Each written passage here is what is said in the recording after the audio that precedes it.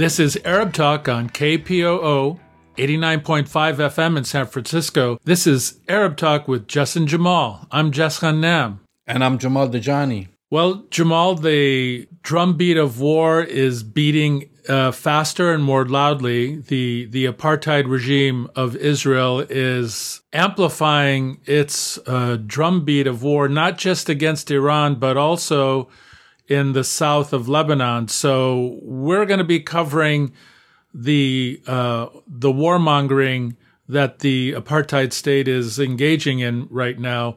We have a very, very unsettling situation going on in Afghanistan right now as the American troops are leaving.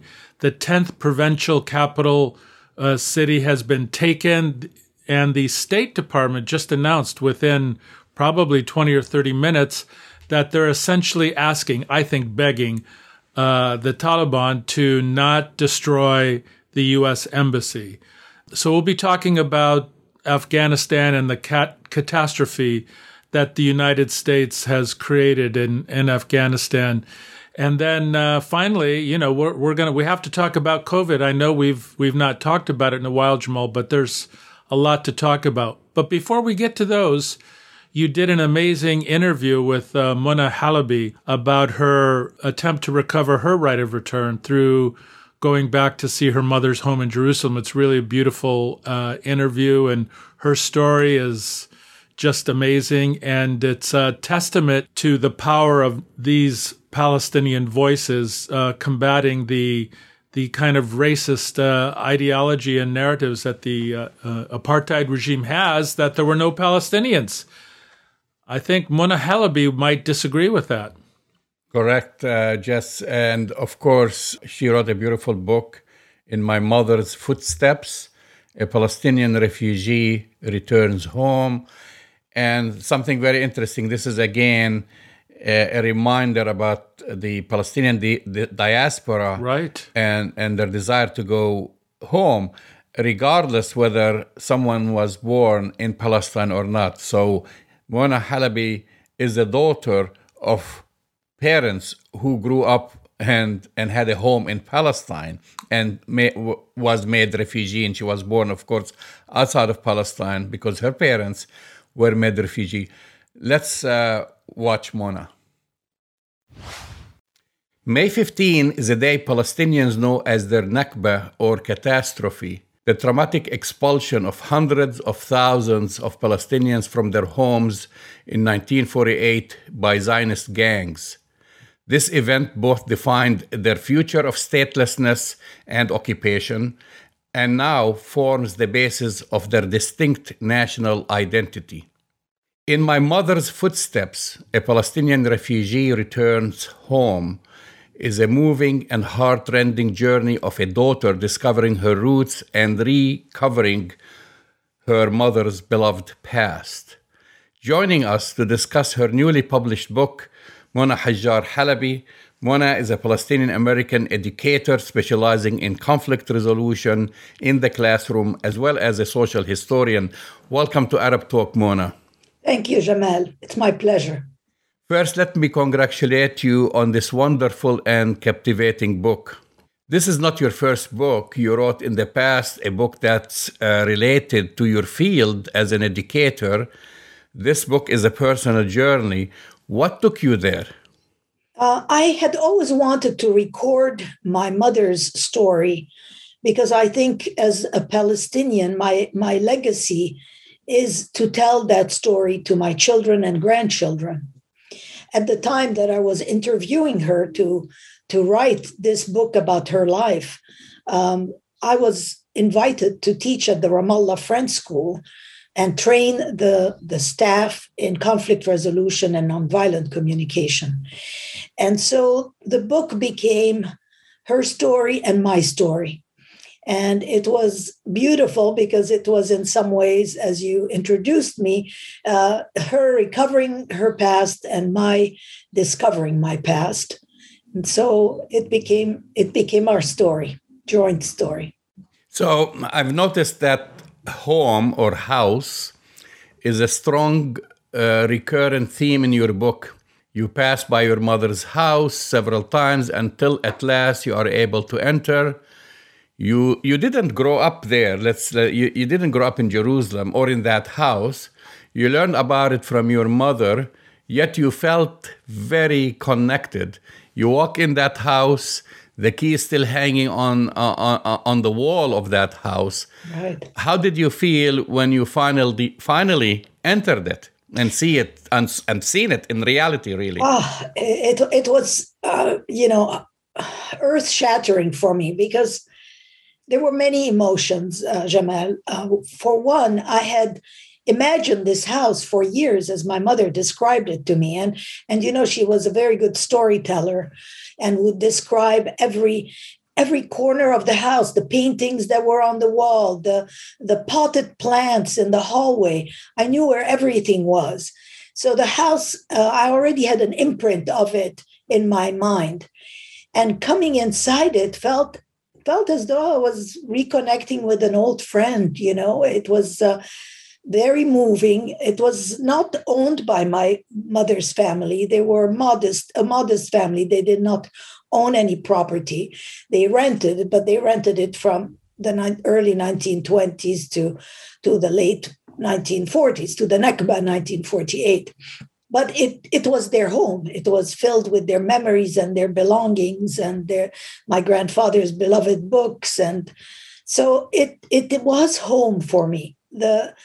So there was a lot of joy in entering this house and finally seeing it and feeling Mama's presence everywhere. But also there was a lot of sadness because obviously it was forcibly taken away from my family, like hundreds and thousands of Palestinian refugees experienced. And also the sad part for me was that I entered it without my mother. And that was, I wish I had been able to walk through the hallways and bedrooms with her and have her tell me more details about the house. She only saw it from the garden. But, I carry my mother inside me. And so I feel like she was with me, whether she was there in flesh and bones or not. You and I have a connection in a kind of a different way. Of course, you were born outside Palestine. I was born in Jerusalem. But actually, my father lost his house in the neighborhood is called Nabi Dahoud neighborhood. This is where all the Dajani family lived for generations since probably the 12th century onward. And so I got to experience going with my father after 1967, because after 1948, he moved to East Jerusalem. So we were lucky enough to be born in Jerusalem, yet not in our ancestral home. And I still have that reaction when he first went. I was like 10 years old at the time. And then later on, I also went again more extensively with his brother, my uncle, his youngest brother, Yaqub. And then we got to go inside his room, and I still carry the image of the reaction on his face when he went in. Of course, you went back. Talk a little bit about all the family connections you were able to uncover and enjoy in person during your time in Jerusalem and Palestine. One thing kind of caught my eye because I went to Collège des Frères. You mentioned Frère Albert Albert, as well as your relatives within the old city of Jerusalem. How were you received? Oh, with open arms.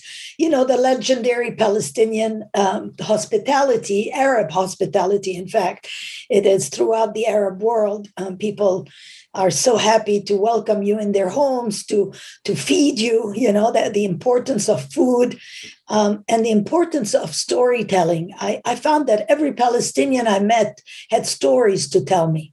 And I was lucky to meet many of my mother's contemporaries who are still living in the old city, like, for instance, Auntie Henriette Siksik Faraj, who started the Melja, the 4 Homes of Mercy, and was a great benefactor and a philanthropist.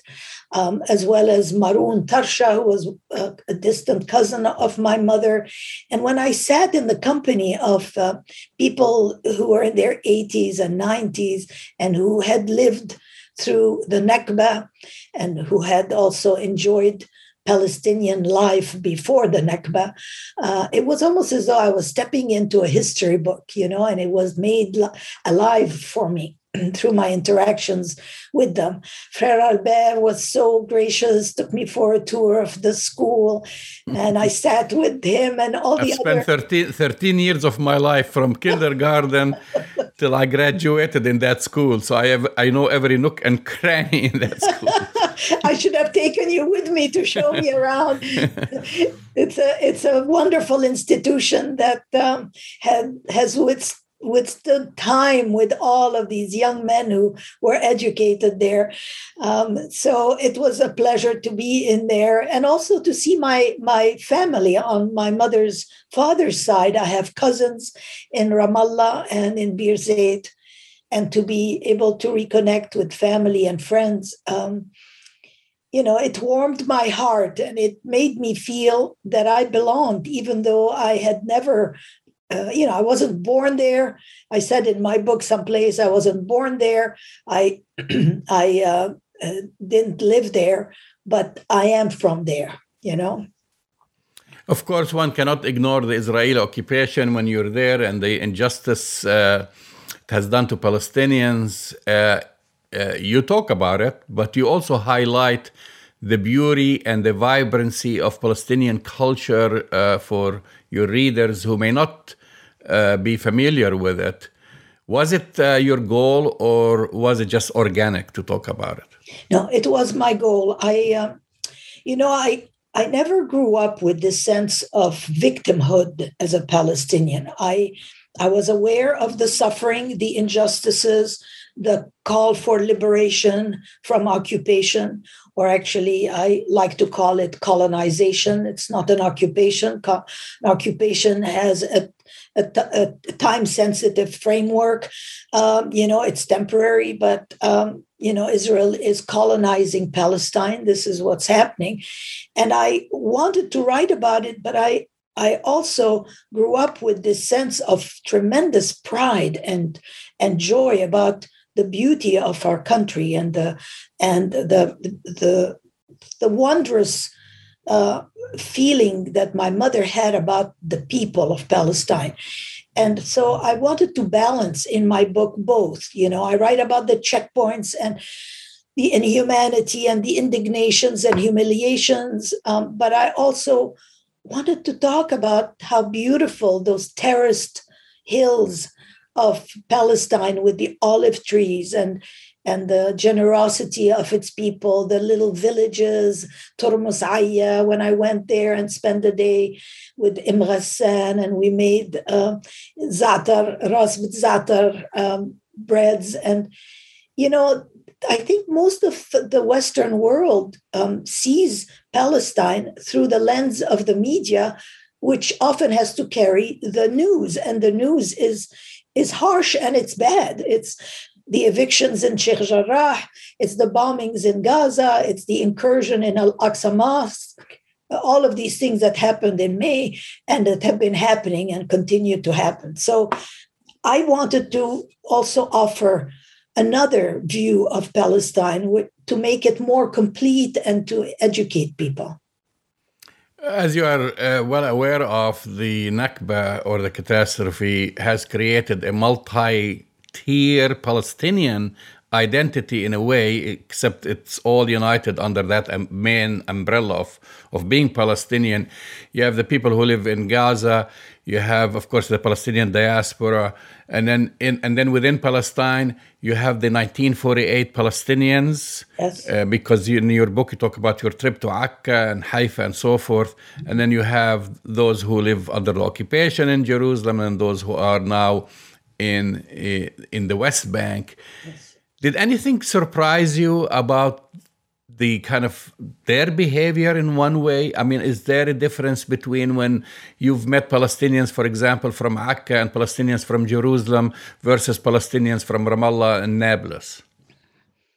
To be honest with you, I wasn't looking for differences, so perhaps I missed some things. But I have to say that in general, I did not see a difference. There is an open spirit in Palestinians and a sumud, the steadfastness, exactly, in all of them.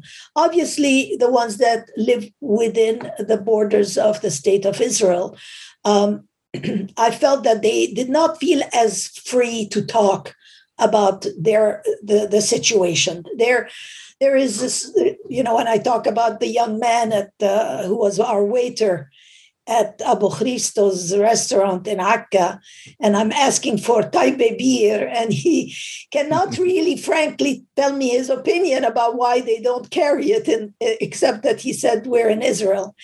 And so I could feel his restraint, and I think that Palestinian Israelis are more restrained, but their passion for liberation is really magnificent. And I described that when we went on a humanitarian supplies demonstration at the Eretz border to Gaza, and that was after the siege of 2008. I would say that maybe half of the people there, and we were close to 1,000, were Arab or Palestinian Israelis who were coming from Nazareth and from the north, the Galilee, from everywhere. And so their spirit is strong, and they are united in that way. We were also, of course, accompanied by Jewish Israelis and who disagree with the government and what is happening. This was going to be my next question about your interaction with Israelis when you were there. For example, your interaction with those who are now living inside your mother's house, and then others whether it be at checkpoints or the ones who kind of support the Palestinian cause. I was fortunate, Jamal, to have met Israelis who were on the same page with me, or at least were cognizant of my condition and the condition of Palestine and the Palestinians. I had the good fortune of meeting Israelis who were kind to me, who opened doors to me in ways that I couldn't have done on my own, like entering my mother's house, thanks to an Israeli friend who spoke Hebrew, of course, and could speak with the current resident. I was able to enter my mother's house. And in fact, I write about that at some point, about how it was hard for me to be angry at all Israelis, because I couldn't do it that way.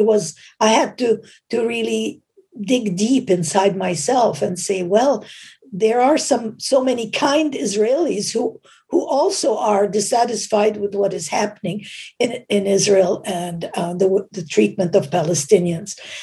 So it was. I did not meet a lot of resistance with Israelis, because obviously I met people that were very, very, tolerant and in participation in their heart, in participation with us Palestinians. One often hears about the cathartic effect of writing about oneself. I know that because I've done that, and also even did working on my documentary where I was a subject of the documentary. Did this experience uncover and clarify thoughts and feelings in a way that surprised you? It's a very good question, by the way. I think that when I started to write the book, I mostly wanted to highlight my mother, because that had been the intention originally, that this was going to be a book about her. What surprised me was how much I had to say about the conditions that I was experiencing in Palestine, but also in how I felt. I had always been very proud to be a Palestinian, because Mama was very, very proud herself and instilled those values to me and my sister. But I developed a connection with the city and the people that made me feel, even though I am in the diaspora, I'm in exile, I'm a daughter of a refugee, I felt Palestinian. And I described that at the first faculty meeting at the school. We're sitting around the library table and we're about 50 teachers. And I look around the room and I don't feel like I'm the other. I am one of them. I am Palestinian. They're all Palestinian around the room. And on the wall is the Palestinian flag, which is something that you don't see, in my daily life in California. And when I lived in Switzerland, that I was always the other. So I changed or learned about myself that deep down, this part of me is alive, the part of me that is Palestinian and rooted to Jerusalem. You talk also about the hospitality, but you also talk about the food. I'm not going to let you go without talking about your experience with the cuisine. Yes, the food in Palestine is fabulous. And if you've watched the late Anthony Bourdain's episode in Gaza, you know how he brought the Gazan people and the Palestinian people to the forefront through their cooking. And I'm not a big chef, but I love making ma'loube, which is the upside down meat, rice, and a vegetable. I make it mostly with eggplant. And that's one of my favorite dishes, which a lot of people cooked for me, but they also cooked all kinds of mahshis, which are stuffed vegetables, and such a wholesome meal, whether it's stuffed squash and eggplants and tomatoes. And it felt like a feast, both to my senses, my sense of smell, my sense of taste, and also the beauty of it on the plate, those ras bezatar, those little breads with thyme, fresh thyme that we had picked in the garden, smelled fabulous. The entire house was perfumed with thyme. And every time you put it in your mouth, you felt, that you were in Palestine, because zatar, thyme, is very, very much a symbol of our nation. And also, the desserts. I mean, there are so many desserts that I had been used to growing up with my grandmother making them. My grandmother was from Aleppo, and many of the desserts she made, like swar sit or karabish halab, and some of those delicious, time-consuming pastries I grew up with, and I found them in Palestine and enjoyed them, as well as the knafe, of course, and the atayif during Ramadan. And so I was, I gained a few pounds, let's put it this way. Absolutely. I mean, there is something when you talk about it. Also, there is one scent I can never forget is when I walk in the old city and pass through, the souk, yes. All these different scents of spices. You just don't get it anywhere else. It's hard to describe it to people because a lot of people think about the old city as just like this historic. That's not just one huge, gigantic, livable city with a souk and different scents and spices and so forth. I don't know if you're religious or not. I'm spiritual. Let's put it. Okay. Well, when I went to Collège des Frères, for 13 years, my route from my parents' house was going through the Via Dolorosa. Yes. And then passing basically the Holy Sepulchre and then continuing to the New Gate or Bab el-Jadid to my school. So whenever I go there, I just can't help to think, well, wow, people don't understand what's the Via Dolorosa, this connection. This is the route that Jesus Christ carries the cross on his shoulders, and then he was crucified in the Holy Sepulchre. Did you feel any connection to this when, for example, you took that route and went to visit the Holy Sepulchre? Yes, I did feel that I was stepping on sacred ground. This is how I felt, that the ground was sacred, not because Christ had stepped on it, but also all of the pilgrims from all over the world who every year, especially at Easter, especially during that time of the year in the springtime when all of the pilgrims come to pray and to commemorate the crucifixion and resurrection of Christ. I was raised Catholic, but my maternal grandfather was Muslim, a secular Muslim. And so I always had this sense of the tolerance towards religions and the openness to the beauty of every religion and not feeling, confined to the one I was brought up in. So I was lucky that with a good friend of mine, a Muslim friend of mine, I was able to enter the Dome of the Rock and the Al-Aqsa Mosque, because I know that the entry is limited and difficult. But I was able to go in there. Of course, I covered my head with a hijab, and I was very moved going into those two places of worship. And I think that,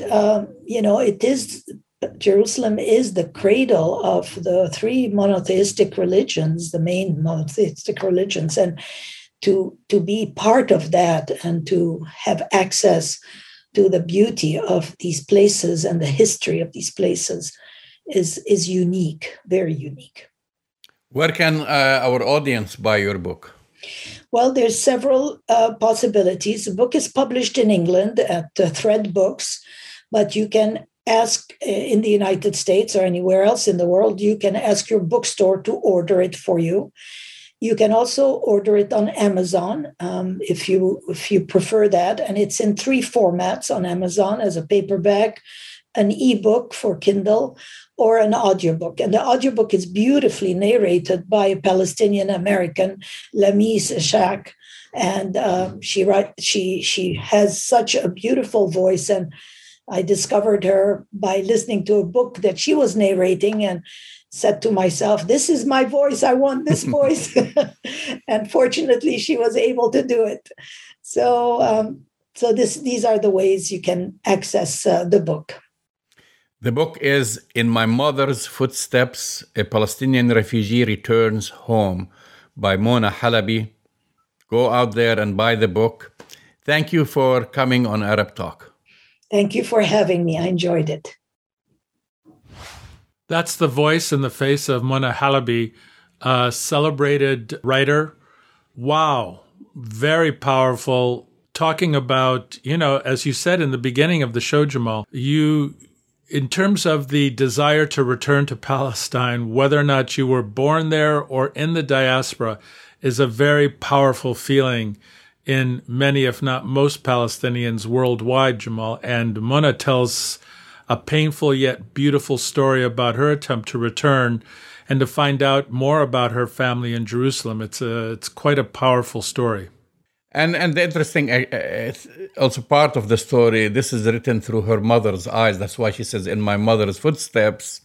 She's kind of reconstructing her mother's life in Palestine and growing up in Jerusalem. And her mother had to leave when she was 18 years old. Right. In a hurry, basically, as the Irgun and Haganah were closing in on Palestinian families in West Jerusalem. And we've spoken about this many times, and the thousands of Palestinians who lost homes, but they ended up basically leaving in a hurry and going to live with an aunt of hers who lived in Egypt. And this is where Mona was born.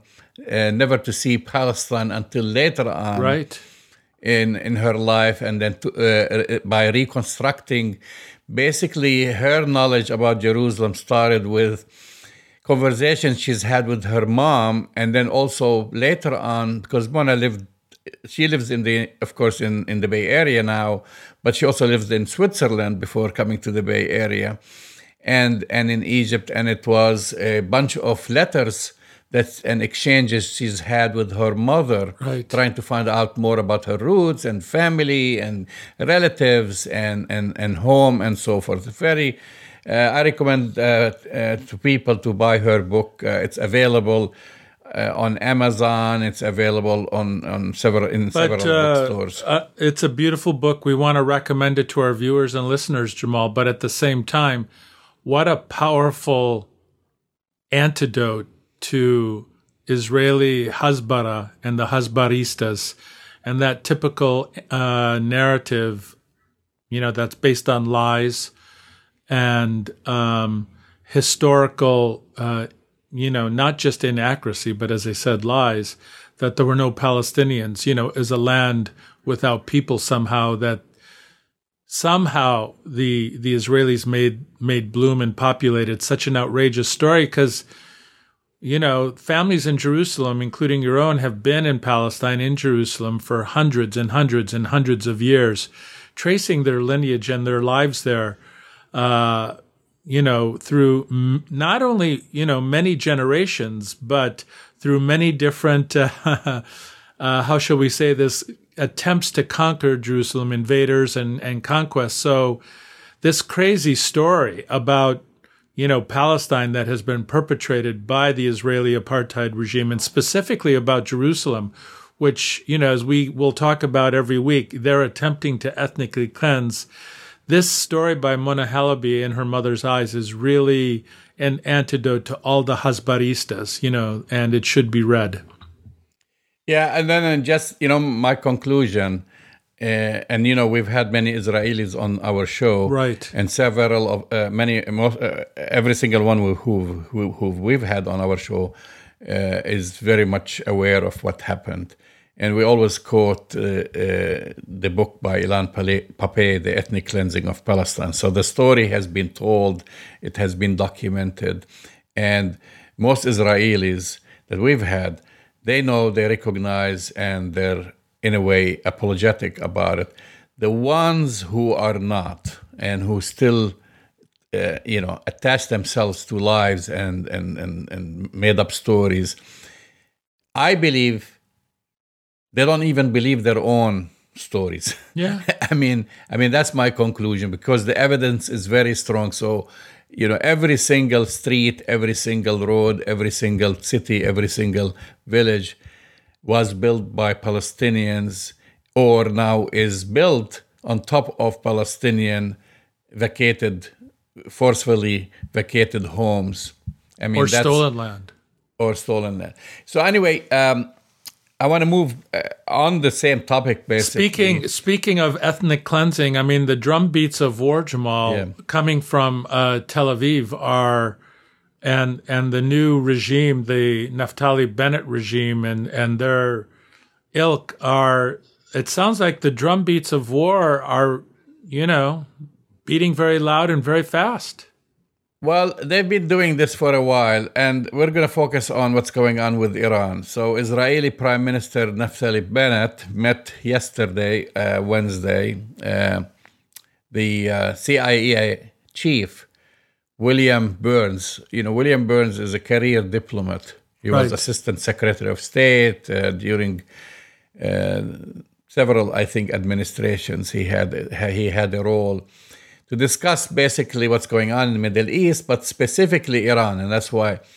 And in that meeting, they were joined by the Mossad chief spy agency, David Barnea. So that's actually was even reported in the Israeli media. And so of course, the interesting thing, and that's the headline that kind of caught my eyes, is that during the meeting with Barnea, Burns was presented with information, according to the reports, intended to show Iran's President Ibrahim Raisi, the new president of Iran, as mentally disturbed, and I'm not making this up, Jess, untrustworthy and incapable of negotiating a new nuclear deal or sticking to his commitments. This is according, by the way, to Channel 12 News, the Israeli Channel 12 News that put that report out on Tuesday. And we know Raisi is a hardline former judiciary head who was Supreme Leader Ali Khamenei's choice for the role. Right. And they are all basically, they have to be approved by the Grand Ayatollah. You just don't become president in Iran without that blessing. And he has been accused by Kurds and other reports that he ordered the executions of thousands of prisoners toward the end of the Iran-Iraq War in 1988. Right. This is and this, of course, comes on the heels of, as you know, just last week, or was it last week? Last month. Now that's in July. The MT Mercer Street and Oil products tanker operated by an Israeli-owned shipping company was struck by a drone off the Omani coast, killing 2 crew members. If if our audience recalls this. So now, what's been going on since actually Naftali Bennett came into power, and with his defense minister, just like you reported, they have been beating the drums of war. We're back again, and this is what Netanyahu tried to do with Obama, right? And did that also with Trump.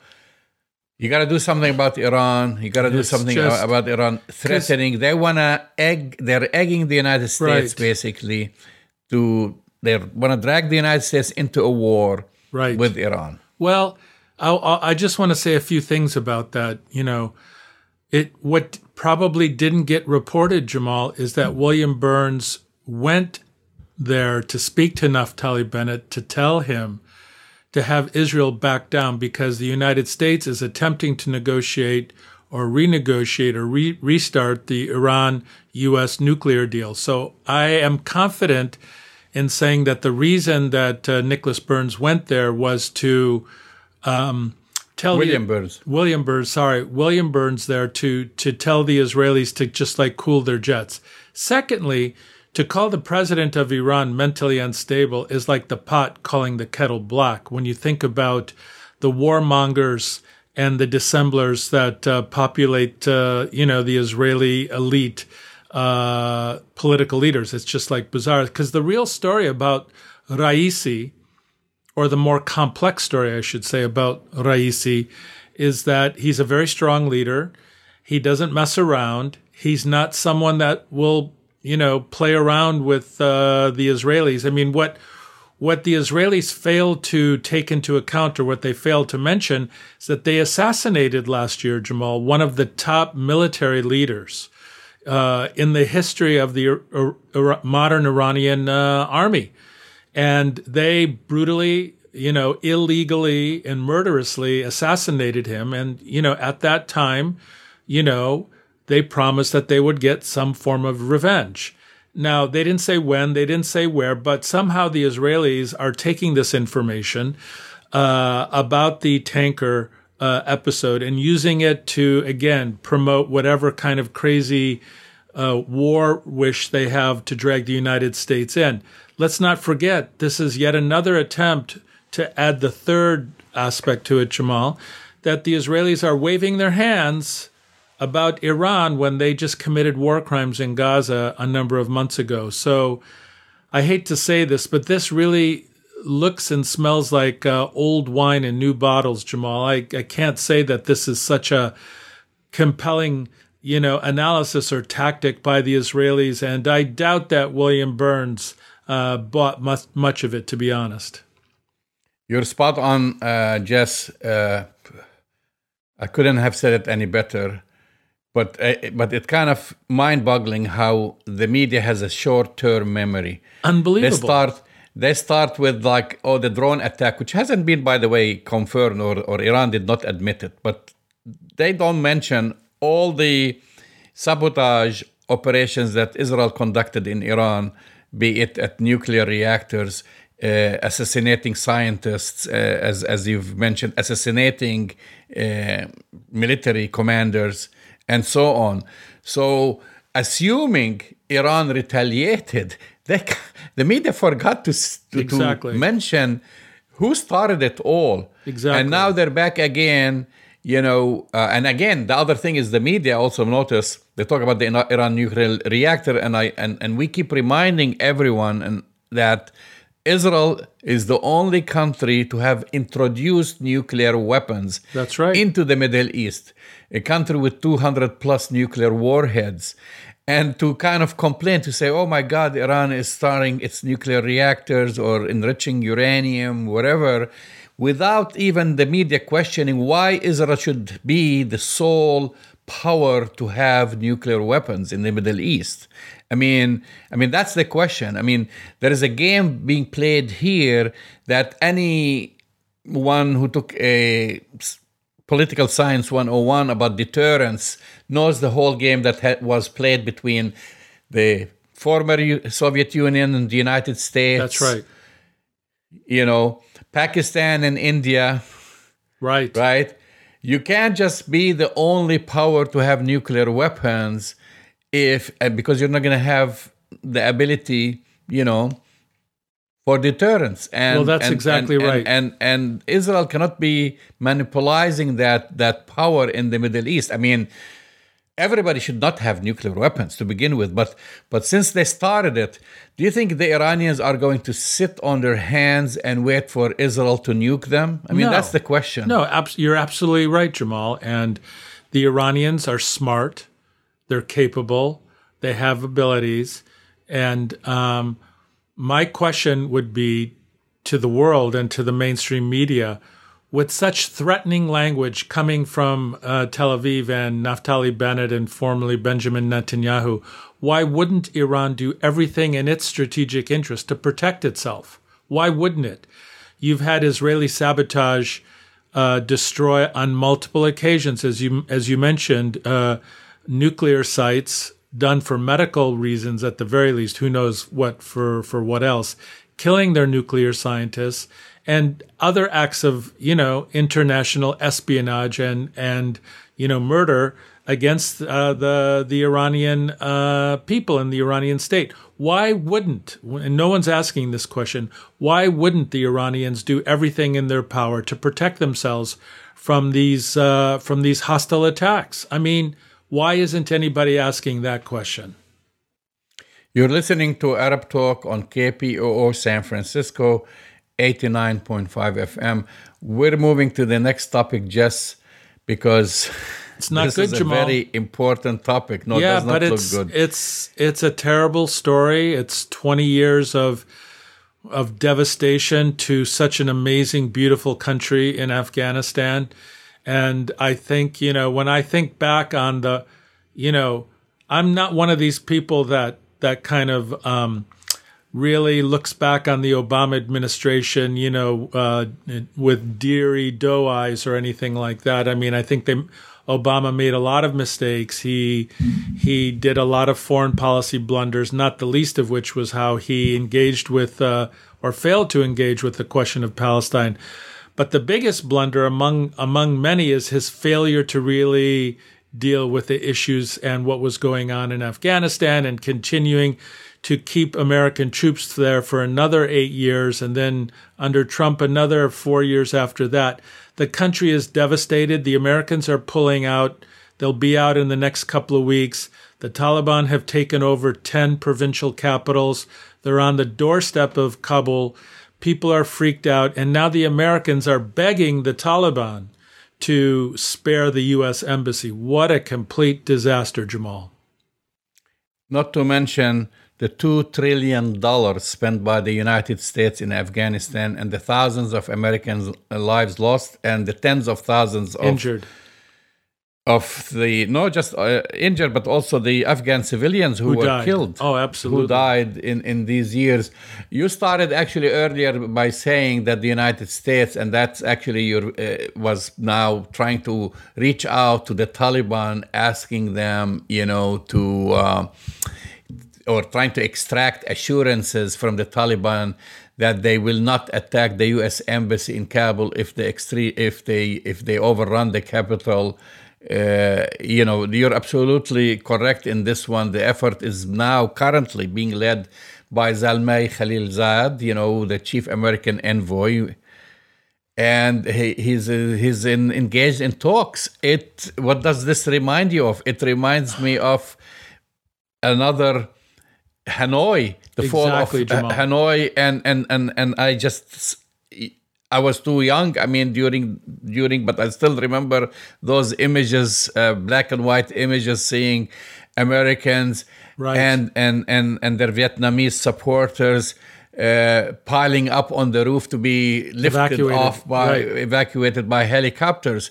So it seems that this is what at least the Central Intelligence Agency and the military and the State Department, they're all coming to this conclusion that this scenario might happen. I'm going to go out on a limb, Jamal, and I hate to say this, but I'm going to be right. The Taliban will take Kabul, 100%. There's no question in my mind.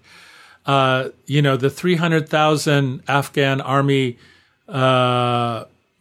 military that the U.S. has been training over the years, they're giving up and or being taken prisoner and or being killed by the Taliban.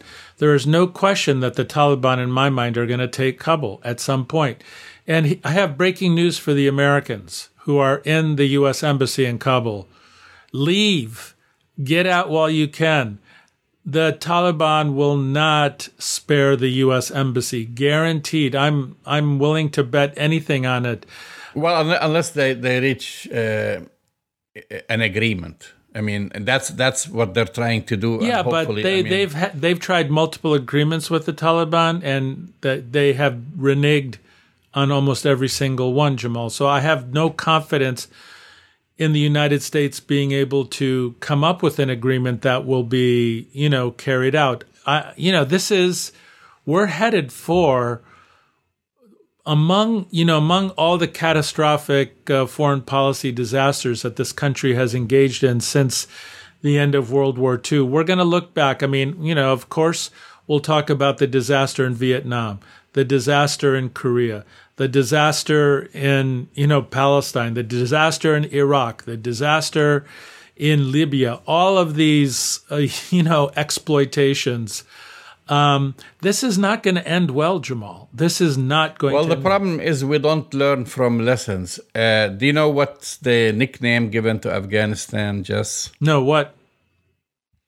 The graveyard of empires. That's right. And it is not for nothing.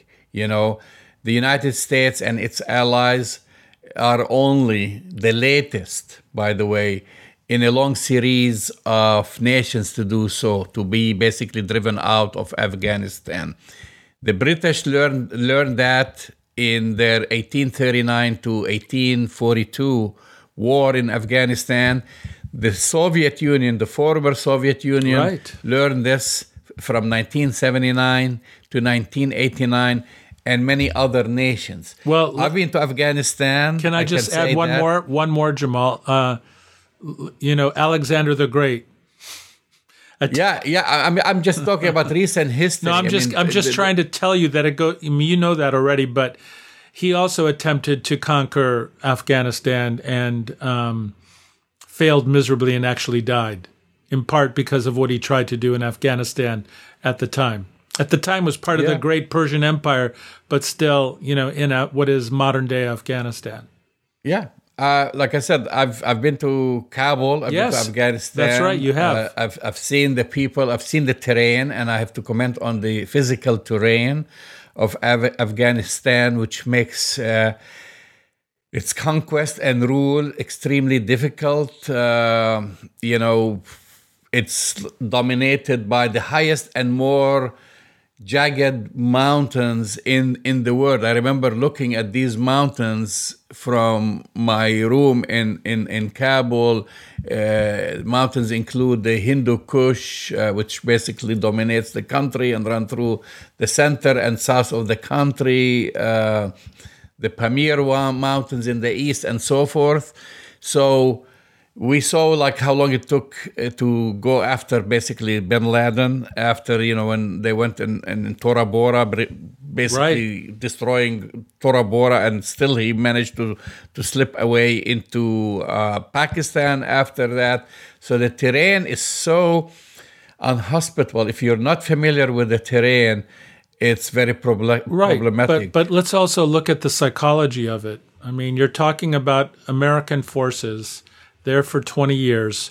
Thousands of Americans died, tens of thousands of American servicemen and women injured, tens of thousands of Afghan civilians, killed.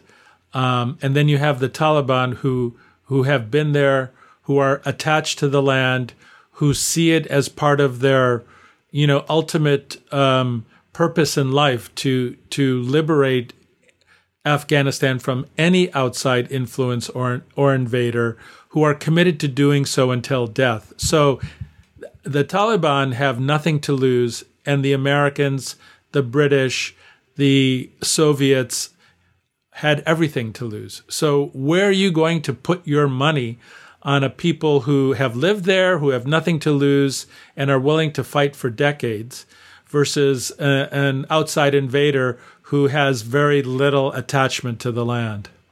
Yeah, it's. I mean, it has been a mistake. I'm not against actually Biden pulling out the troops, even though if you go back, he for 2 decades basically insisted leaving forces. American forces in Afghanistan, and then saying, and that's like what they were saying before during the Obama administration, that the Afghan forces are capable of defending themselves. Well, they've proven they're really. not.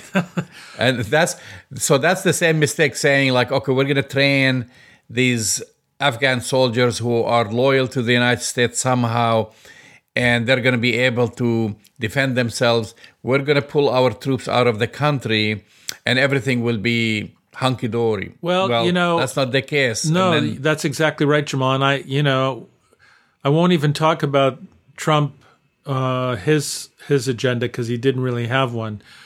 But I really think that some of this goes back to Obama's miscalculation. I mean, he miscalculated on so many fronts and took advice that turned out to be really, devastating for the United States and devastating for the people of Afghanistan. So I consider this also one of the blunders and mistakes of the Obama administration. I mean, the lots of books are coming out now talking about, the Obama failures in Afghanistan, and the only people that are really going to suffer are the people of Afghanistan.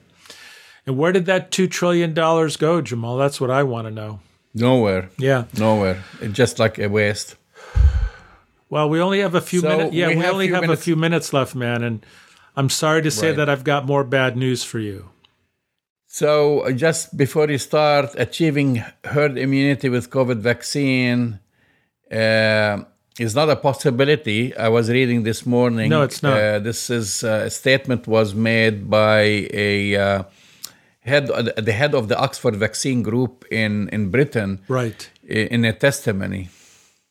Well, I'll even make it more real for our viewers and listeners who are from the United States, although this is true for the world. Only about 50% of people living in the United States right now are fully vaccinated. The Oxford study that you refer to was in a great opinion piece. It's done on modeling and statistics of not just the SARS-CoV-2, the original SARS coronavirus, but now it's talking about the Delta Plus, the Lambda, all of these variants that are coming out, and basically saying, we missed the boat. All of the people in the United States, these kind of, I call them accessories to murder, Jamal, whether it be Governor Abbott or Governor DeSantis, Governor Noem, all of these anti-vaxxers, all of these individuals who believe in individual liberty to do whatever you want, have created the context for the impossibility for us in the United States to ever achieve true herd immunity, which means, Jamal, given that only about 50% of us in the United States are fully vaccinated, that the curve, if you will, the slope of the curve of the people who are getting infected, those who are getting sick and hospitalized, and those who are dying, is how steep that curve is almost exactly the same or even worse than it was at the peak when we were going through this last year. It's devastating.